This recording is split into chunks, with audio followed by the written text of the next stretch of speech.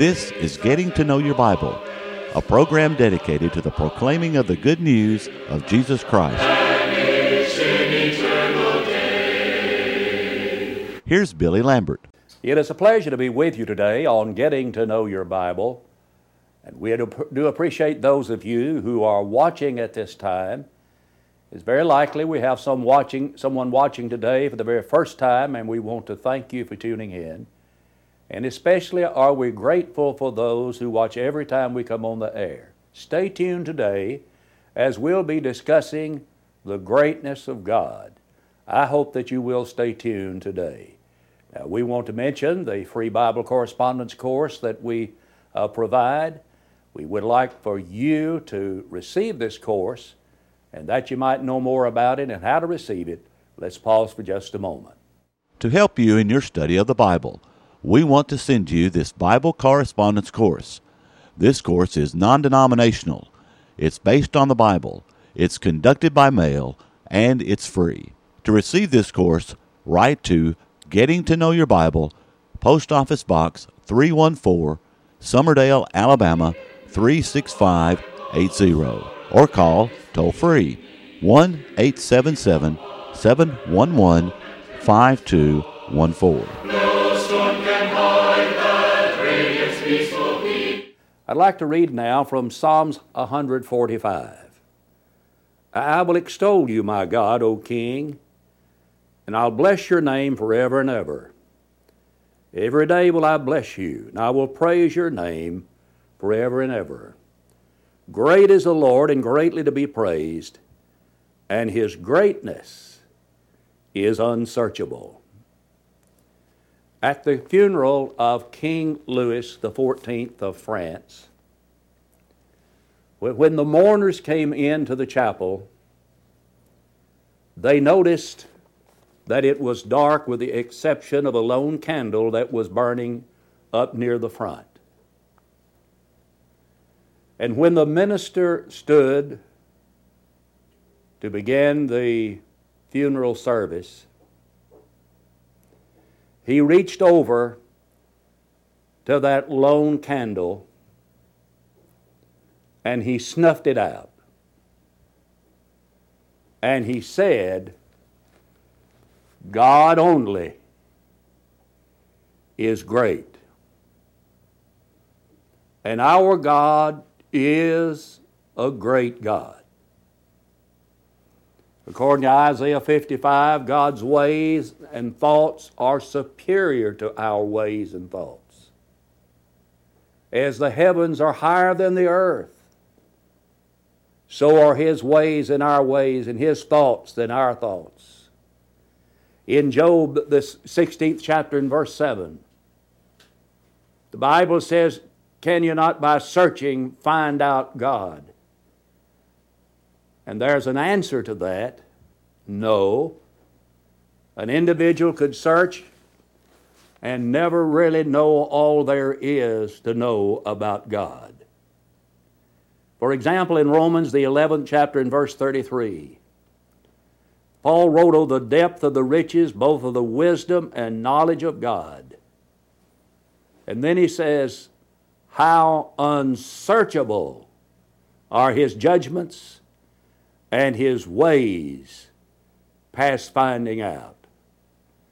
You'll never be able to find out all there is to know about God. In Deuteronomy chapter 32 and verse 3, Moses wrote, ascribe greatness unto our God. Yes, our God is a great God. And he is not one God among many gods. He is the God, the only God, the God in whom we live, move, and have our being. In Ephesians 4 and 6, Paul said there is one God who is above all and through all and in you all. One God, and he is great. The Bible declares the greatness of God. Look in Daniel chapter 2 and verse 45. The great God has made known to the king what shall come to pass hereafter. The great God. Look in Isaiah chapter 12 and verse 6. Great is the Holy One of Israel. He is great. Then look in Jeremiah chapter 32, verse 17.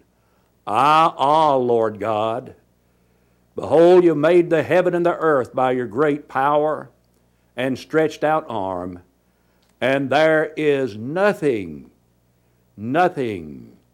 too hard for you. He is such a great God that Jeremiah said there isn't anything too hard for him. Back in the 18th chapter of Genesis, the question is asked there, is anything too hard for the Lord?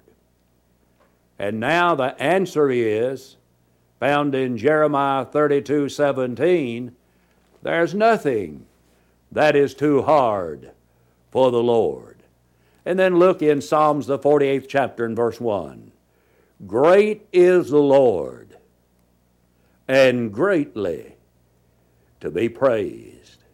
When we think about how great He truly is, it should cause all heaven and earth to fall down before Him and to praise Him and adore Him. Then look in Psalms chapter 95 and verse 3. For the Lord is a great God and a great King above all gods. You know, men have their little gods. And men have those things that they worship as a God. And I would spell that kind of a God with a little g. But there is one God, and He is a great God who is above all gods. God is great in His power. In Ephesians, the first chapter, in verse 19, there Paul wrote, according to the working of His mighty power, which He wrought in Christ when He raised Him from the dead. Then in Psalms, the 66th chapter, and in verse number 2, through the greatness of your power shall your enemies submit themselves unto you. And one day, all of the enemies that God has or has ever had or will ever have will submit themselves unto Him. He is great in His power. He is great in His goodness. In Psalms, the 31st chapter, and verse 19, oh, how great is your goodness. God is so great in His goodness. Isn't He a good God? Oh, He has been so good to us all. How could a person not want to serve the God who is great in His goodness? But He's also great in His anger. In Numbers chapter 11 and verse number 10, the anger of the Lord was kindled greatly. His anger was kindled greatly. You see, God can be great in His anger. According to Zechariah chapter 9 and verse 37, He is great in His beauty. How great is your beauty. Then He's great in His mercy. Numbers chapter 14 and verse 8, or rather verse 18. The Lord is long-suffering and of great mercy. And then finally, He's great in His kindness. Nehemiah chapter 9 and verse 17. Your God ready to pardon, gracious and merciful, slow to anger, and of great kindness. Our God is a great God. So you see the reason I said that the Bible declares the greatness of God. Not only does the Bible tell us that God is great, the universe above declares the greatness of God. Listen to Psalms chapter 19 and verse 1. The heavens declare the glory of God, and the firmament showeth His handiwork. When we look at the universe around us, when we look at all things that grow upon the face of this earth and all things that live on the face of this earth, all things that have been made upon the face of this earth, they are stamped with the name of God on them. I remember being on the island of Trinidad preaching a number of years ago, and I thought while I was there, I would find something to take back as a souvenir to my wife. So I went in a little shop, and they had all kinds of little trinkets in there, and I thought, well, I'll find something in here that she may like.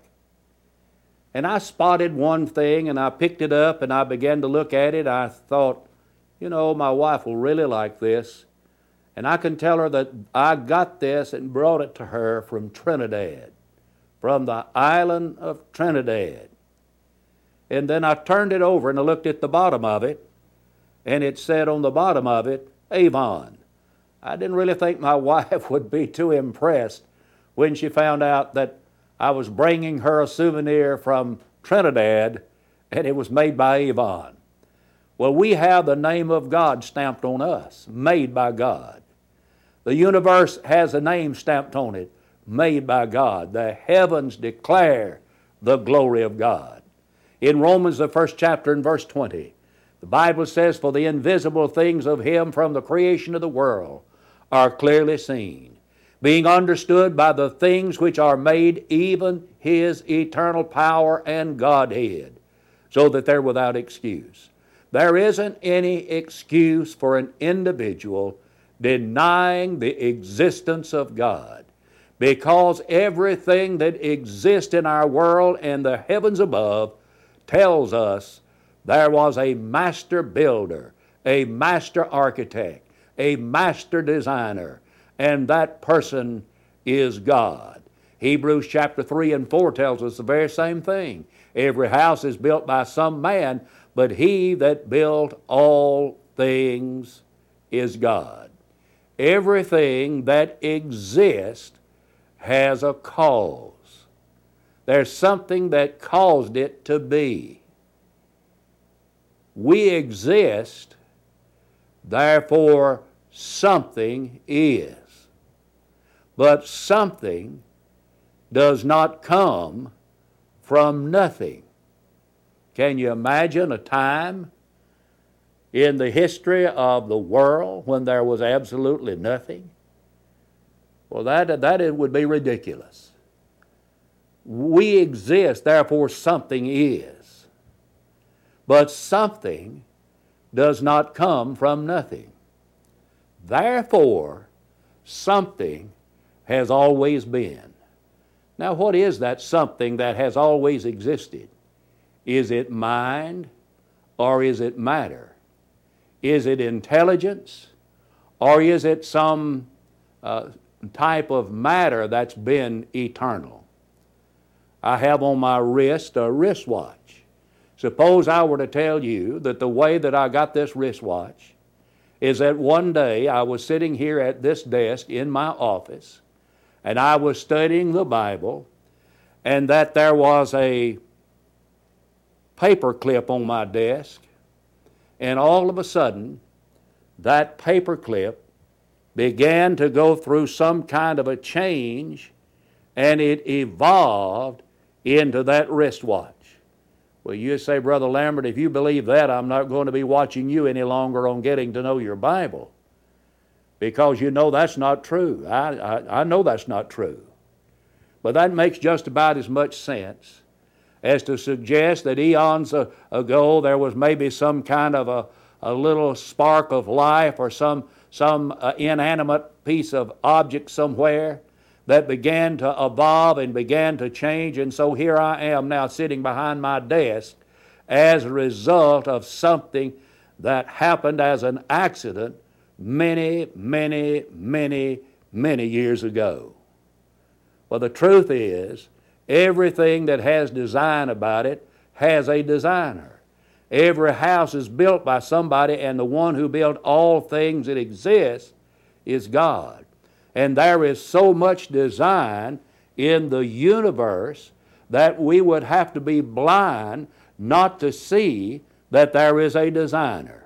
For example, think about the vastness of the universe. Someone has suggested that if you were to bore a hole in the sun, that the sun is so big that you could put 1,200,000 earths inside the sun, and that you could put 4,900,000 moons inside the sun. The sun is 93 million miles away from the earth. Someone figured that if you were to travel at the rate of 60 miles an hour, it would only take you 177 years to get to the sun. And that is just the tip of the iceberg when we began to think about the universe. The fact is, if the sun were farther away from the earth than it is, we would freeze to death. If it were closer to the earth than it is, we would burn up. God saw to it that the sun was put in the right position in the heavens. That is no accident. So the universe declares to us that there is a master designer, and we are indebted to the Bible to tell us that that master designer is God. In Psalms, the 95th chapter and verse 6, the Bible says, "Let us kneel before the Lord our Maker."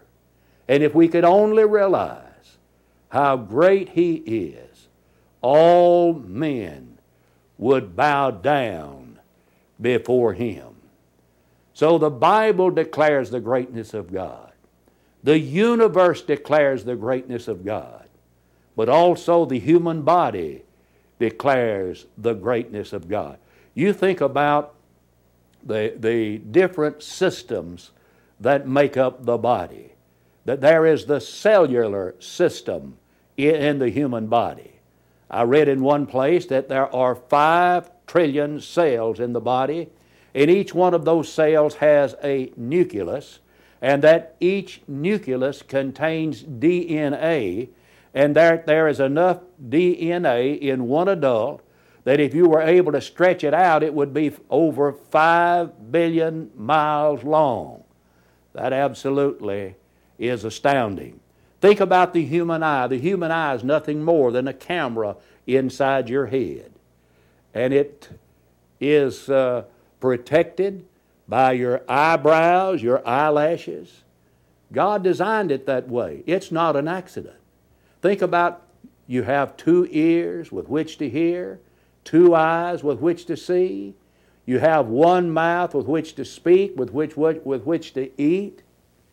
God designed the body in a marvelous way. As a matter of fact, the psalmist in Psalms 139 verse 14 said that he was fearfully and wonderfully made. Yes, the very makeup of the human body declares the greatness of God. You think about the human heart, which is nothing more than a pump that is inside your chest. And because of that pump inside your chest that is causing the blood to flow through your body, you're able to live.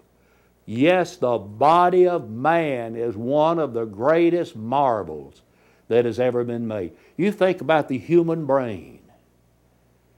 You see, man did not invent the computer. God did. That is, that thing that we call the human brain is nothing more than a computer that can store information, and sometimes we can recall it. I have noted that once we began to get a little older, that it's a little bit more difficult sometimes to recall that information that has been stored there.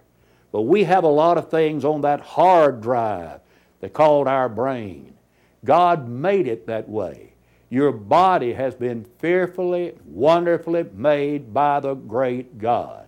So the Bible declares His greatness, the universe declares His greatness, and the human body declares the greatness of God. But the greatness of God is also declared by the cross of Jesus Christ. I want you to try to picture, if you can, Jesus on the cross. And while he was hanging on that cross, Jesus Christ had nails in his hands. He had nails in his feet. He had a crown of thorns upon his head. See him suspended upon that cross and hear him crying out, my God, why have you forsaken me? And then finally, we hear him say, it is finished. It is finished. And his work of redeeming man is finished. When we think about the cross of Jesus Christ, it tells us how great our God really is. Our God is great in his mercy. Ephesians chapter 2 and verse 4. But God, who is great in mercy, with his great love, wherewith he loved us. He's great in his mercy. If we are saved, it will be by the mercy of God. Titus 3 and verse 5 says, not according by works of righteousness which we have done, but according to his mercy. His mercy, he saved us. We're saved by God's mercy. I heard a man tell the story once, and of course it was just a little fictitious story to make a point about God's mercy, that a man died and he came to the gates of heaven and he was told that to get into heaven that he would have to have 100 points. And he says, well, you know, I became a Christian and I attended all the services of the church and I read my Bible and I prayed and I tried to live right and set a good example before other people, and I invited people to come to worship the Lord, and I tried to lead my neighbors to Christ, and I tried to be good in the community and good to my family. Now, how many points is all of that worth? And he was told that's worth 1 point. And in this story, the man then said, then I'll just have to throw myself on the mercy of the court. And he was told that's worth 99 points. What you and I really need is the mercy of God, and God is great in his mercy. He is great in his love. But God commendeth his love toward us in that while we were yet sinners, Christ died for us. Romans chapter 5 and verse number 8. He is such a great God. And when we think about the cross, it tells us about his mercy. It tells us about his love. And God is also great in his truth. And he has given us the truth. And Jesus said, I am the way, the truth, and the life. Jesus is truth. And what Jesus says is truth. In John 8:32, Jesus said, and you shall know the truth, and the truth shall make you free. He's given us truth. That's what the cross tells us. In John 17:17, Jesus said, sanctify them with thy word. Thy word is truth. Whatever God says in this book is truth, and he gave Jesus, who is truth. And everything Jesus says is truth. That's the reason when I read such passages as Luke 13:3, I tell you, nay, except you repent, ye shall all likewise perish. I know that's the truth. Well, why do I know that's the truth? Because Jesus said it. When I read passages like Mark 16:16, John 3:5, where Jesus said, he that believeth and is baptized shall be saved, or except a man be born of water and the Spirit, he cannot enter into the kingdom of heaven, I know that's the truth. Well, why do I know that that's the truth? I know it's the truth because Jesus said it. And when Jesus said it, it is the truth. Now, sometimes people try to pervert the truth.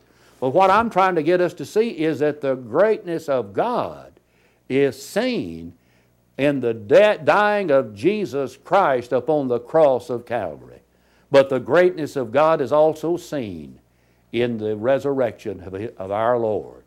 He was declared to be the Son of God with power according to the Spirit of holiness by the resurrection from the dead. Romans 1:4. You can go to the tomb of some people who have lived, and guess what? They're still in those tombs. But if you were to go to the tomb of Jesus, he is not there. In the language of Matthew 28:6, He is risen. Jesus Christ has been raised from the dead. God's greatness was seen when He raised Jesus from the dead. Ephesians 1:19, according to the working of His mighty power, which He wrought in Christ when He raised Him from the dead. But the greatness of God also is seen in what He can do for us. Hebrews 7:25 tells us that He's able to save to the uttermost all of them that come unto God by Him. He is able to save us, and He wants to save us. That's the reason He sent Jesus. And God is able to save sinners of all kinds. Now, we're all sinners, and we all can be saved. Someone says, Brother Lambert, you don't know me. You don't know how bad I've been. I've been a wicked man. I've been a wicked woman. But He came to save wicked people. He came to save ungodly people. He came to save good moral people, immoral people. He even came to save people that were murderers, people that were drunkards, people that were dope addicts.